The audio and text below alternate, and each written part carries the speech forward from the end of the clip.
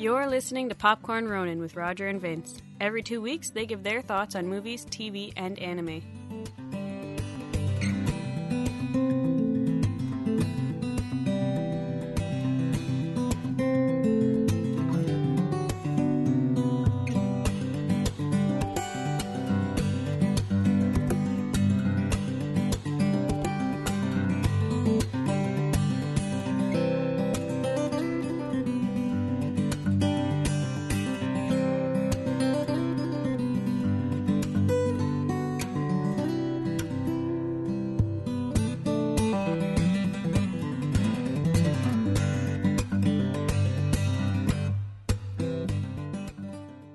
Growing up, October was always one of my favorite times of the year because it meant all of the TV stations were running monster movie marathons, and I absorbed them with gusto. I would stay up late on Fridays and Saturdays watching Sci-Fi Channel, TNT's Monster Vision, you name it.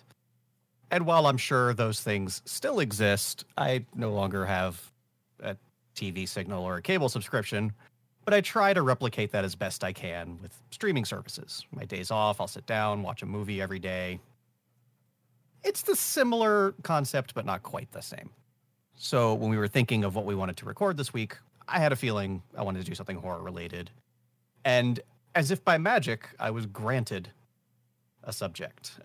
Every morning on our way into work, the local radio station, just at that particular time of day, does a silly little trivia question. Yeah, everyday facts of what people like, what people don't like. And the question they had asked last week was, they surveyed however many people, and the number one scariest movie they had ever seen was The Shining. And the question was, what was number two? A number of responses that would be expected, Nightmare on Elm Street, Halloween, Jaws, Alien, you name it, it was all thrown out there. And the host was like, nope, those are all wrong. And he gave a hint that it's a movie that came out last year. I was racking my brain, couldn't think of it off the top of my head. And the answer was A Quiet Place. Now, I had watched this movie, not in theaters, but shortly after it came to home video, rented it somewhere, forget where, Amazon, Google, take a pick. And I really enjoyed this film. I found it to be very creative. And it was simple, yet very effective in a lot of what it did. How did you feel about this one, Raj? I loved it. I think that it was very clever in a lot of what it did. Krasinski really created something very clever. And when you kind of analyze it after you've seen it too, you kind of pick up on different things where it really makes you further appreciate the work that went into it, because this is nothing like a traditional movie in terms of, we'll get into it, the main theme of the show, but it's nothing like a traditional movie. So you have to find clever ways of getting your point across that you otherwise would rely on language.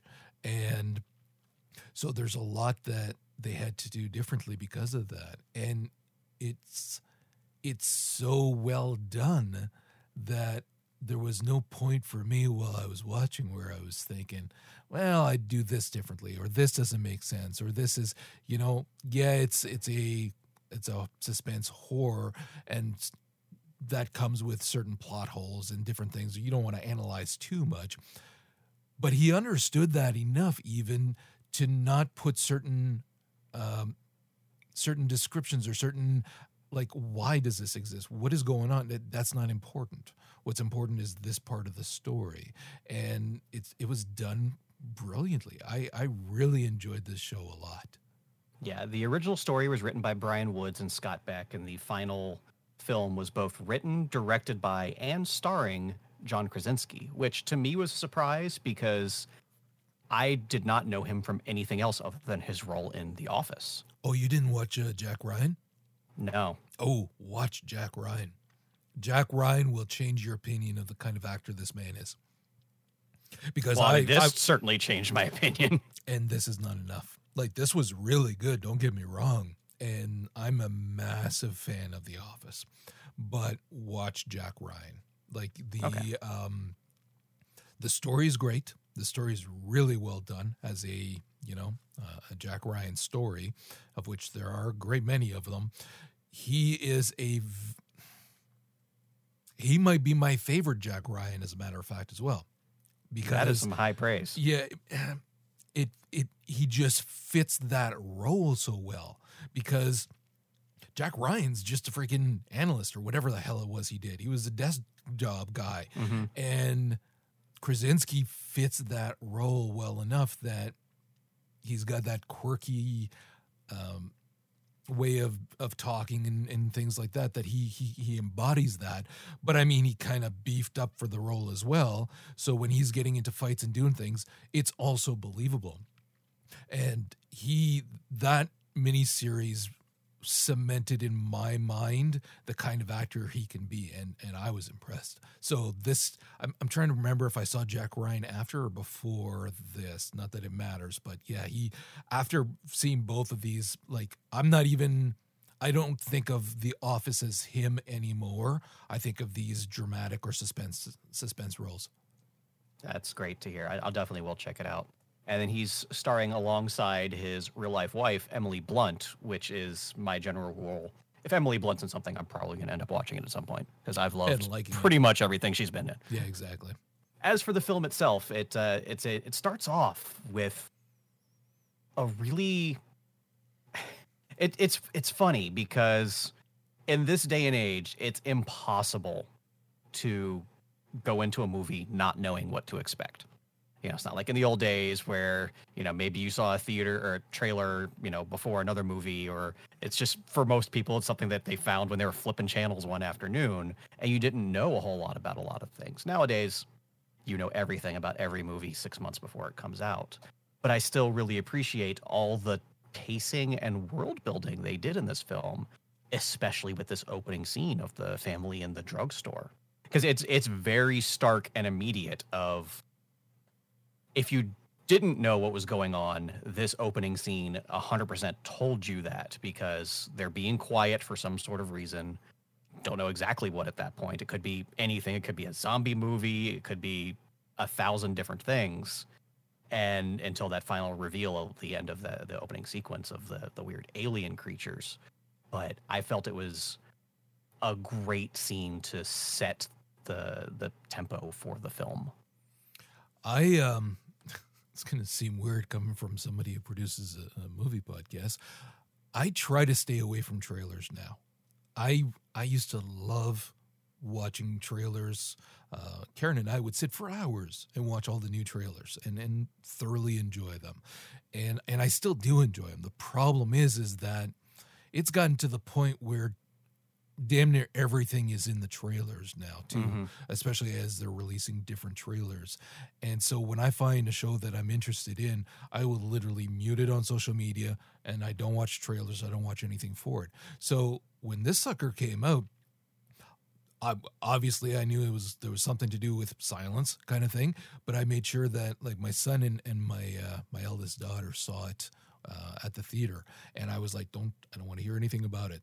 So going into this, I was that person who did not know anything about it. So that really changed this film. And it really is, there's a quote in a New York Times article about this where they were saying Krasinski knows that when the sound is turned down, that's when we lean in. And that first scene is beautifully crafted. Like the writers took their time with that scene and making sure that it fit in thematically with the entire show, set it up, all kinds of things, and had the most bracing impact possible to drive home this idea, the why are they being mean to their kids and not getting the toys that they want? Why are they being so quiet? Why are they are being so overprotective of the kids? All of these things. And I mean, the writing's on the wall. You know something bad's going to happen, but maybe not this visceral in terms of how it was shown. And because of that, though, it in that one scene, boom. Okay, I get it. I would do the same thing. And not just that, I now can understand how this is going to have an impact on that family moving forward when they do the this much later on kind of thing. So yeah, as an opening sequence, fucking hell, it was brilliant. Yeah, I watched this movie on like a Tuesday morning by myself, laying on the couch, and like I was still tense as can be throughout the entire movie, of course, at like this opening scene. And that point where the rocket ship starts making the noises is so stark. It jolts you out of whatever you're feeling just watching the family walking home. And it immediately gives you that sense of, oh, this is a big deal. So very, very effective. And there are a few points like that, which I know we'll get to as we're talking about this, but there's a few points like that throughout the show. Not too many, but they're very, very well done because, once again, strip out sound from a movie with very few exceptions. Strip away the language, but for the they were using sign language, and they were using like body language clearly, and facial expressions have never been as important to pay attention to than in this film, for obvious reasons, because the consequences are dire. But without verbal language and such things, and without being able to do large action sequences or gore or whatever that you might see in a traditional movie, a horror movie, to build that suspense to get you going. Here, it's a child's toy making a noise. There's a nail that I know we're going to talk about. There's different things where such a simple one little thing, but you're not going to forget that because everything else is so, well, quiet that even though there's no sound, well, in this case, there was a little bit of a sound, resonates. Like when he picks up that toy for the first time, in your brain, you know. It's like, oh, shit. So then it just keeps going from there, but never too long. And so, but you don't forget it. Again, going back to that nail, the moment you see it, you are not forgetting that until it's resolved. And to Krasinski's credit, as well as the screenwriters, clearly, as far as I can remember, each of those breadcrumbs that they toss out does get resolved. And again, there's not many of them, and we as the audience aren't going to let them get away with just leaving that out there. Well, and not only that, it's not like they set up something and don't pay it off for like an hour. It's when they set up something, it's very obvious to us as the viewers, and we're waiting for it the entire time. And they do a great job of building the suspense around that, especially that nail and some other little elements. Yeah. So at this point, I'd really like to talk about the character of Regan, the oldest daughter, played by Millicent Simmons. And it was a very welcoming casting decision by Krasinski to cast an actual deaf actress in the role. Millicent Simmons has been deaf since she was an infant. So she brought an amount of realism to this film that, as he said, he did not want to hire an actor who could hear for the role, because we see that so often in movies where a non-disabled actor will be playing the role of a disabled person or anything, having a male or female actor play a cisgender male or female actor playing a transgender character. And while they may be a fantastic actor, you're not going to get the same performance out of them as you would as somebody who's lived that life. Not to mention, there's not a whole lot of roles for those actors. So when one does come up, they should have it. And I really appreciate that he cast Millicent Simmons in this role, because she was fantastic, not just on camera, but all the stuff she did behind. Helping teach the cast sign language, first of all. And it really comes through because each character has a distinct style of sign language. Their attitudes come across with the way they're signing. The father is very short and quick because he's all about getting things done, and this, he's always about protecting the family.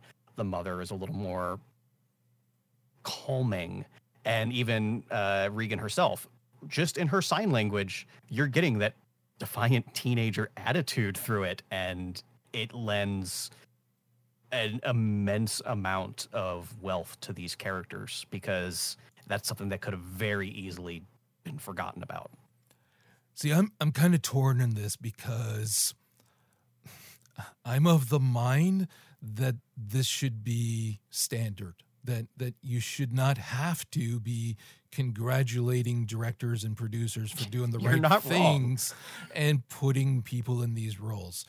And yet part of me is still like, yeah, but we should say, yeah, good job, just so that that positive reinforcement maybe gets through to other creators who are like, oh, okay, you know what? They're right. This is what we should be doing. So again, you're absolutely right.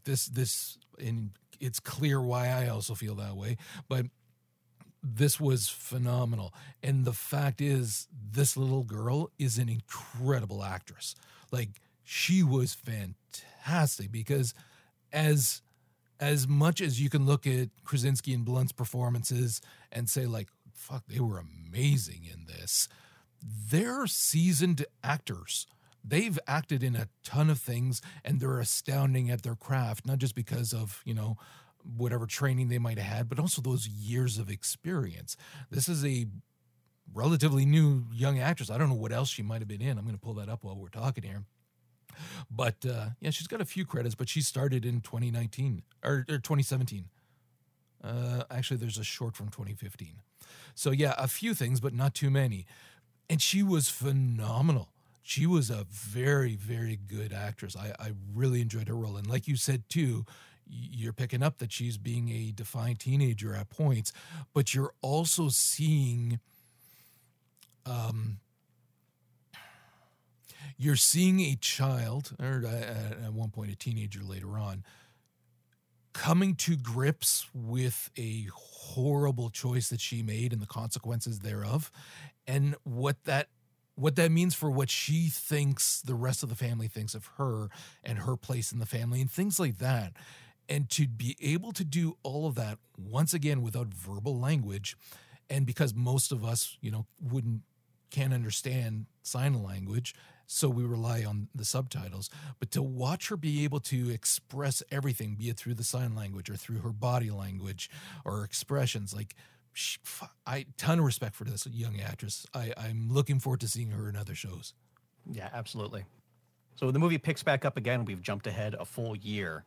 And this is another world-building, establishing set of scenes that I appreciated, because we get a glimpse as to what life is like for this family and the way they have to live on a daily basis in the world where they can't make sound. They're essentially living like in a basement with layers of carpets and everything lining the walls, but every little thing from making dinner to the kids trying to play a board game.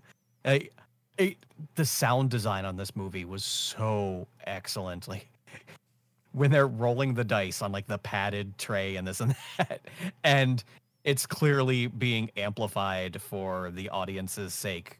But I'm like, you got to stop that. They're going to hear you. But everything, like the security systems the father has set up, like, in a very short amount of time, they do a great deal of establishing just how these people are living day to day. And it's not just establishing that lore so that you know it moving forward for the rest of the show kind of thing. It's still an insanely tense scene. Like, it fits in with this, what you're watching, this thriller horror show, because just a scene with a family playing a game in the afternoon kind of thing, or whatever time it was, and she's doing whatever, should just be a regular scene. But because of the circumstances, you're still leaning in a little bit, waiting and tense, and all they're doing is playing a game. Again, brilliantly written and directed as well. Yeah, and then when one of the kids like knocks over the lantern and causes the small fire and everybody's freaking out.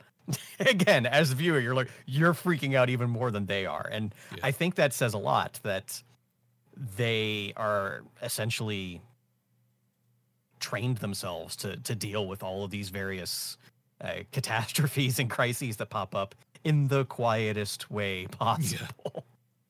And then that long pause afterwards of everybody sitting there.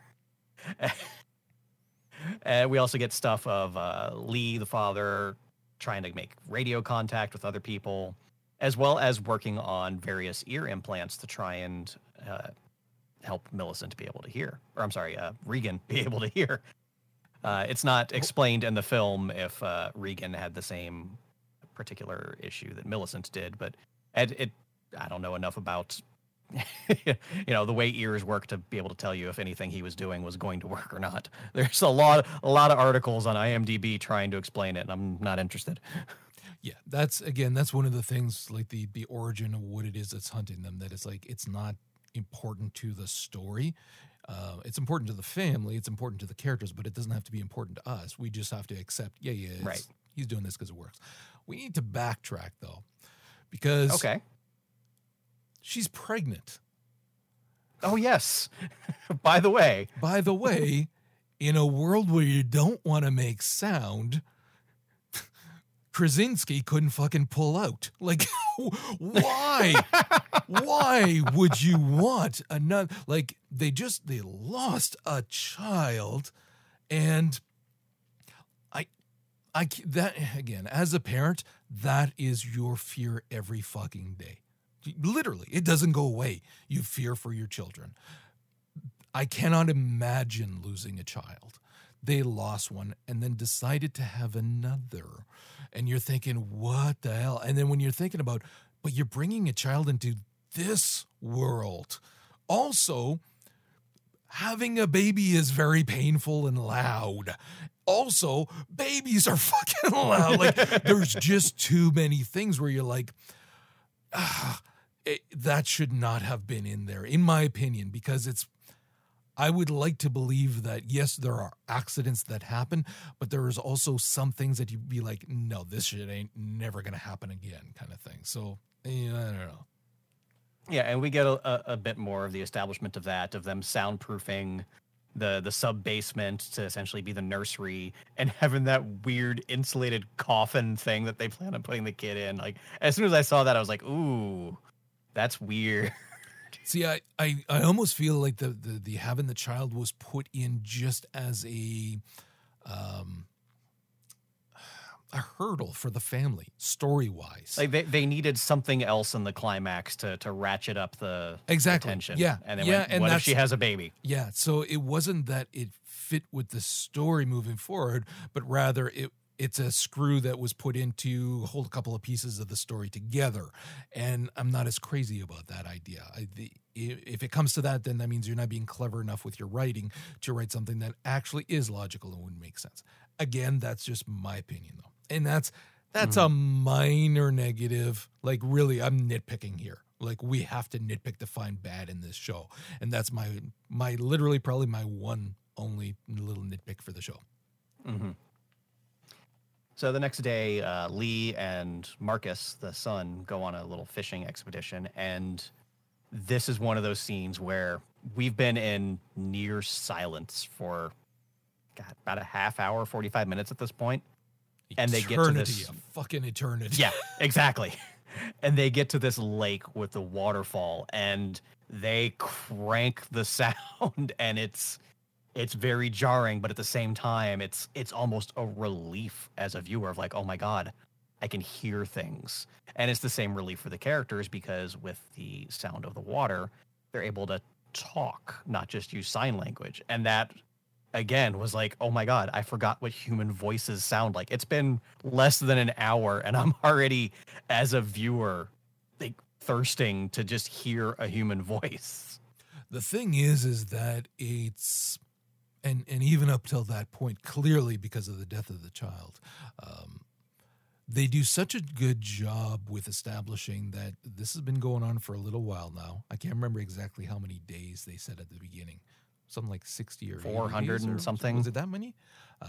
But anyways, like it's been a little while now. The family is clearly gotten used to this, trained the kids and whatnot, and done like crazy, ridiculous steps, not just in terms of like soundproofing the house and setting alarms, but like they walk around barefoot so that they can be very clear about how much sound they're making and feel everything. They laid out the paths as well that they can walk on so that it's the least amount of sounds possible, all of these things. But they conditioned themselves to the point where when he's running towards his child and the child gets swept away, like he's silent. Mm-hmm. There's no gut reaction scream. And that occurs a few times throughout the show later on. There's none of that gut reaction and a screamer or whatever. It's all held in, internalized. So yeah, when you get to that waterfall and he's telling them like it's safe, they can't hear us, and they're actually talking. For us, it really does allow you to like you realize, holy geez, my shoulders are sore. It's because they were in a fucking knot for so long. and like that again speaks to really good editing as well. We have to give them credit as well. Like the editing to get you to that point where you are feeling that much tension from not having heard anything is pretty incredible. Mm-hmm. And this also starts to get into like one of the main tension points of the film, where as the father and son are talking, Marcus, the son, tells him that Regan blames herself for the death of her brother and also feels that the rest of the family does as well. And that's something that she's been holding in and the father's been holding in because they've never had an opportunity to really sit down and, I don't want to say discuss these things, but yeah, discuss, even though it's through sign language. I guess that's the proper terminology. Yeah. So like she kind of runs off on her journey to the son's grave site while they're off.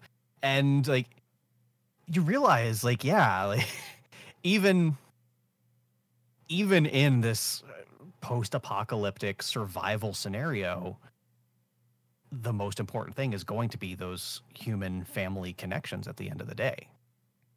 Yeah, I agree.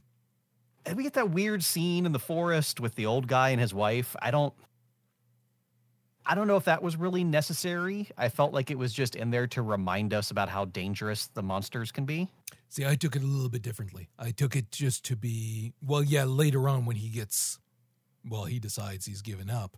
But seeing them early on, to me, was more about establishing that they're not alone in this post-apocalyptic world. Not only are there other people there, but they're relatively close as well. And there's relationships with them. However odd, there still are relationships kind of thing. So to me, that was actually very important, because otherwise you're thinking like, oh, just fucking give up. Like if you are alone in the world now and these things are all over the place and you want to raise your family, but this is what it's come down to and there's nobody else. Yeah, it's time to pack it in. Start playing a fucking kazoo. Call them over. But no, seeing that there are neighbors, it was like, yeah.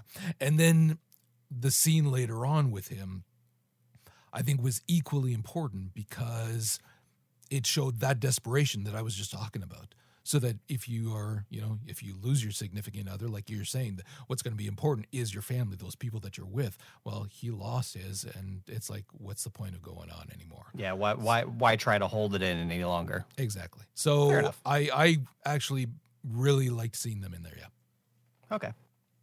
And then while all this is going on at home, Evelyn goes into labor. And it's not a very healthy labor either. She's bleeding quite a bit. And then starting to bleed a little more because she steps on that nail we were talking about. She's going around the house doing laundry. I forget exactly how the nail popped out in the first place. But I can't remember either now. Yeah. It's largely irrelevant because we as the viewers see it happen. So when she's going back down to the basement to get ready to deliver the baby, she steps on it. And we've all been in that scenario. Whether you stepped on a nail or not, you've stepped on something at some point in your life that has not been very comfortable. And everybody's first reaction is to obviously yell, curse, scream, whatever you're going to do. And to have to hold all that in while also in labor at the same time. It's instantly, we're cranking the tension up to 11 to even 12 at this point, because Emily Blunt's acting with just her facial expressions and some whimpers here and there is terrifying to watch. Well, the thing is that tension has been building for that one nail for a while, because it wasn't immediate, the nail, because it came up and then it's in the back of your, well, actually it's not in the back, it's in the forefront of your mind for a while. You're like, the nail, somebody's going to step on that. Somebody better fucking check that nail. And you know it's going to be her, because it has to be. She's pregnant. She's hanging around in that area. It's not going to be fucking Krasinski who's off doing whatever. No, she's going to step on it. And so, yeah, that tension has built for so long that when she lands on it, oh my fucking Lord.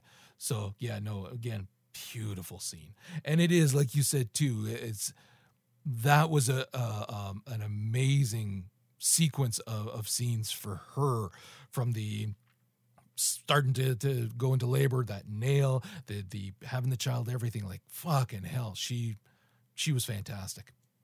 And then with all that's going on, it's not the baby, it's not the nail that eventually starts the crisis.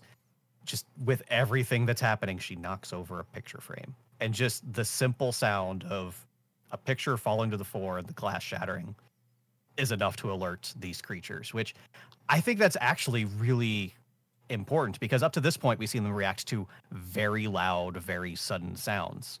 And even like this is like, okay, this wasn't, a siren going off. This wasn't somebody screaming. This was just a small noise. And it makes you realize, wow, everything they've been doing up to this point has been for very good reason. Yeah, I agree. Yeah.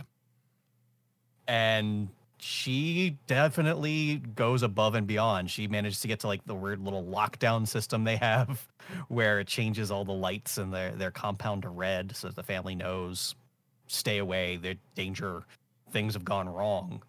And the red lighting, of course, it's a horror film.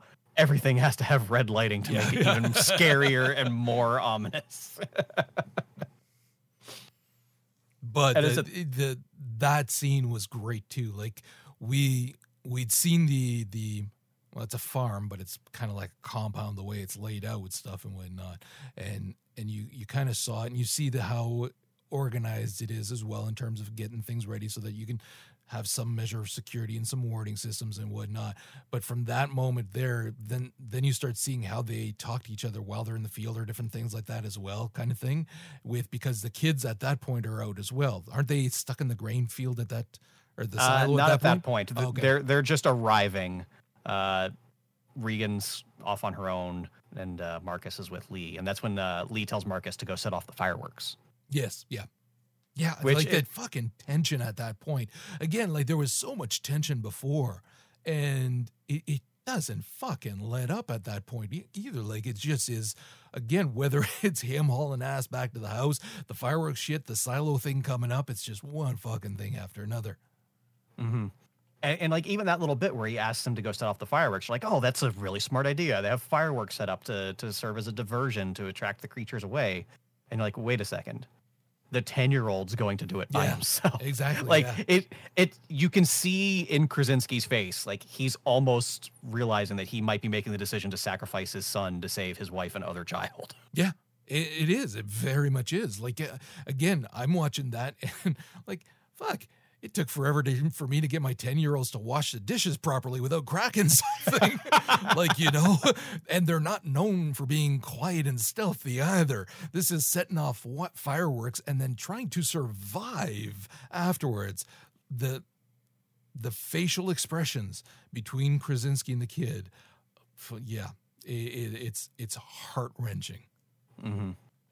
But yeah, eventually he sets off the fireworks, gets chased through a cornfield by the monsters, meets up with Regan, and they decide to hide out atop the grain silo, which is where their signal bonfire is. And essentially, like, that's where Dad will come to find them, and they keep the fire going until he can come rescue them. But he's dealing with, not a very healthy wife and child back at home, because, as I said, The labor did not go well with a large amount of blood. I was reading that they kind of used that to justify how the baby was able to stay so quiet. Okay. He was weakened due to the lack of blood when he was delivered. It wouldn't have been his blood, though. It would have been hers. Well, even still, if the placenta falls, separates early and the baby's not properly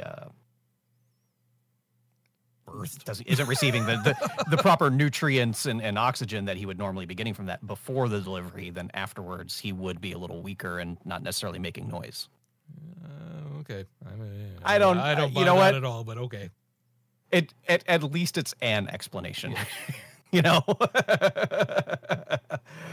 manages to get them into the basement, seal the baby up in the stupid coffin, and goes off to find the other kids, which is then, oh, wait, something else has gone wrong, and there's a pipe leaking that's going to start flooding the basement.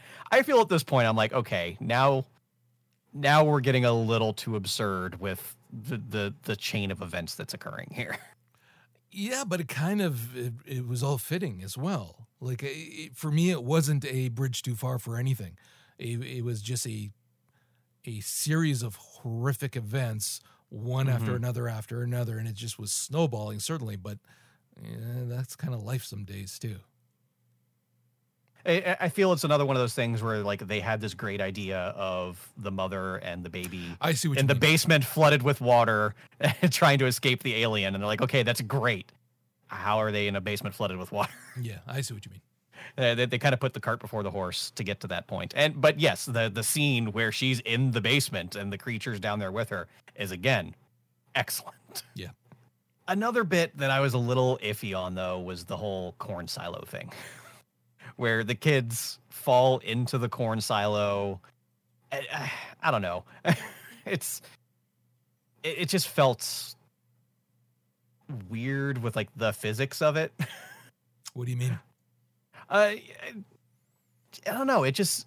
That's not how it works. Like, it was essentially based on the stories that what were the original writers? Woods and Beck were told growing up in Iowa farmland, that it's kind of like the urban legend, old wives' tale of the areas that, oh yeah, if you fall into the silo, it's going to suck you under like water and you'll suffocate in there. When realistically, that's not how it works. But yeah, the kids fall in. They're able to climb up. I don't know. It was. See, the way that I looked at it was that they only have so many props to play with because of how they set up the scene of where they are living and the things that are on there. I mean, there's only so many things you can slap on a farmland, and that kind of fits. Could it have been handled better? Oh, absolutely, kind of thing. But it didn't bother me, and because the action didn't stop, I was willing to go along with it, and well, I didn't have any choice. It didn't ruin the movie for me. It's just like there was this sequence of increasingly outrageous events that, yes, continue to build tension and ratchet up the stakes for the film. But when you kind of break it down piece by piece and look at it a little more critically, it feels a little awkward at Yeah. once. Oh, there's probably a couple of things that they could have taken out, but I feel that if they did, they would have had to replace them with something else. So then it's a matter of, okay, well, what are you going to I'm do not saying for I have these better things? ideas. No, I get what you're saying. I do. All right. But eventually, Dad finds the kids. They're hiding in a truck. And we've also gotten little bits at this point where Regan's latest ear implant is somehow reacting with the subsonic signals that the aliens are communicating with by either picking up like echolocation, if you will. And that's I think that's how they were able to escape the one at the silo. Like, it kind of feedbacked into their own hearing perception, and that allowed them to get away. But Regan doesn't realize this, so because it also hurts her as she's getting electronic feedback into her own brain at this point, and she turns off the implant, which brings the creatures back to them as they're hiding out in this old truck. And we get the scene where, yeah, Dad shows up. He realizes there's nothing he can do except distract them. And that was a very powerful scene where in the original script, he signs to his daughter Regan, "I love you." And again, Millicent Simmons went, "That's great." But what he really should say is, "I have always loved you." And it's just a small change, but man, it gives such an immense amount of emotional weight to that scene. Oh, Jesus. Heart in my fucking throat. Well, that's what I said. John Krasinski cried on set when she told him to change that line. Yeah. Just, that scene was just heart-wrenching. And it was one of those where you kind of see, okay, something's going to happen here to one of the parents, probably, or because of circumstances and whatnot. And when you're seeing the situation that the kids are stuck in, you're like, yeah, it's them or all of us, or they can survive. And I sacrifice myself. There's no choice. And so, like, and you're waiting for something between him and her, because they have to resolve that before he dies. And it was perfect. It was just perfect. And then the kids reunite with mom and a baby brother, sister. I don't think it was ever specified. I don't remember. Yeah, the new baby. But the threat's not over. Like, the creatures are still out there.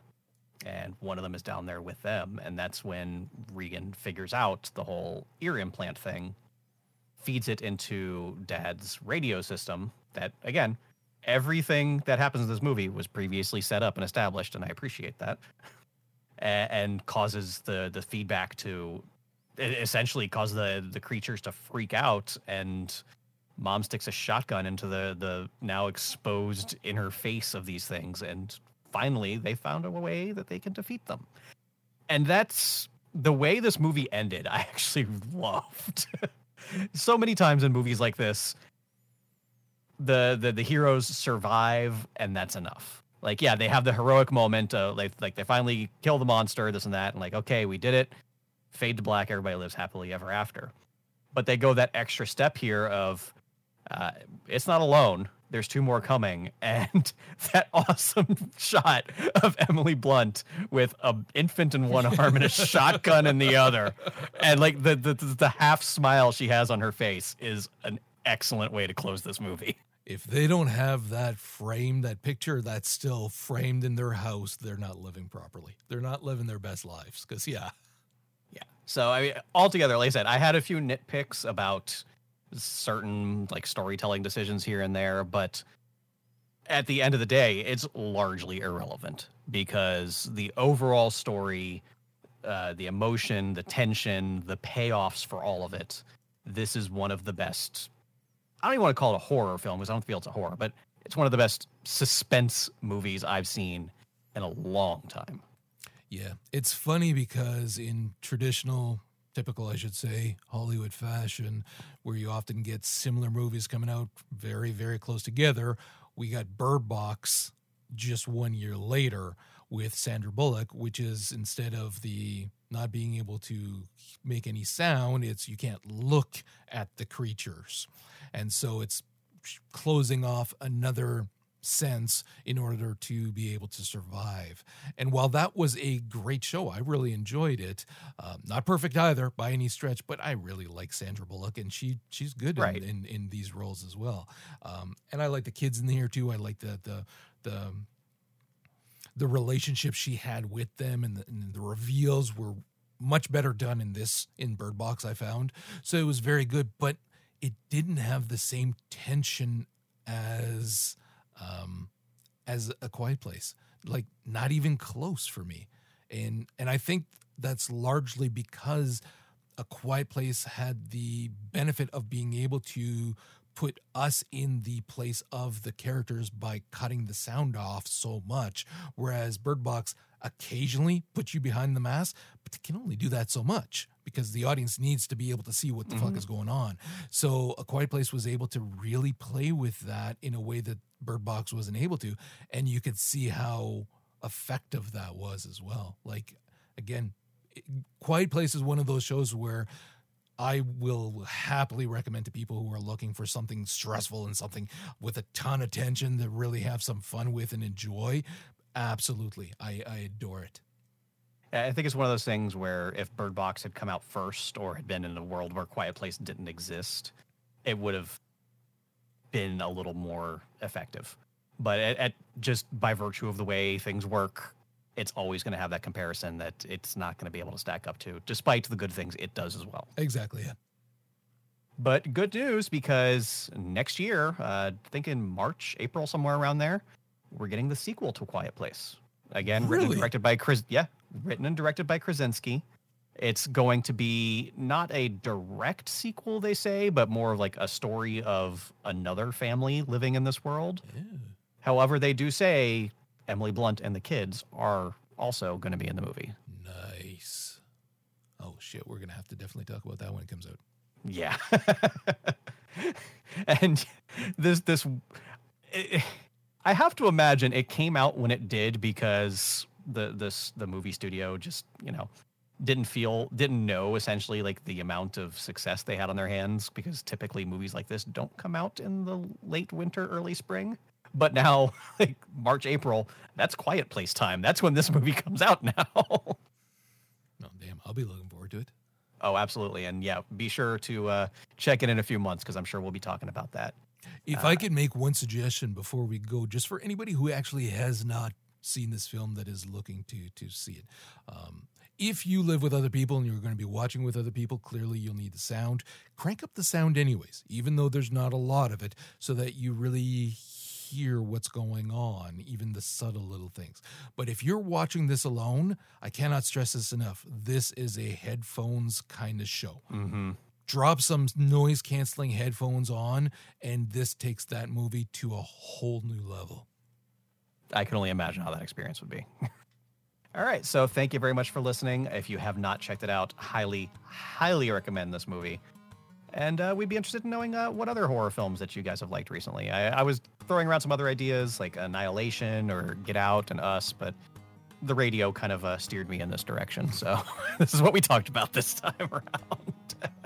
But thank you very much for listening. You can find more of our episodes over at popcornronin.com. You can follow us on Twitter for updates. Roger is at Zen Buddhist. I am Samodian. So until next time, thank you for listening.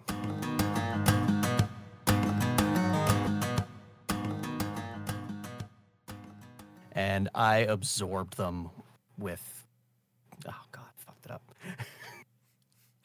Welcome to my world. Not as easy as it sounds, is it?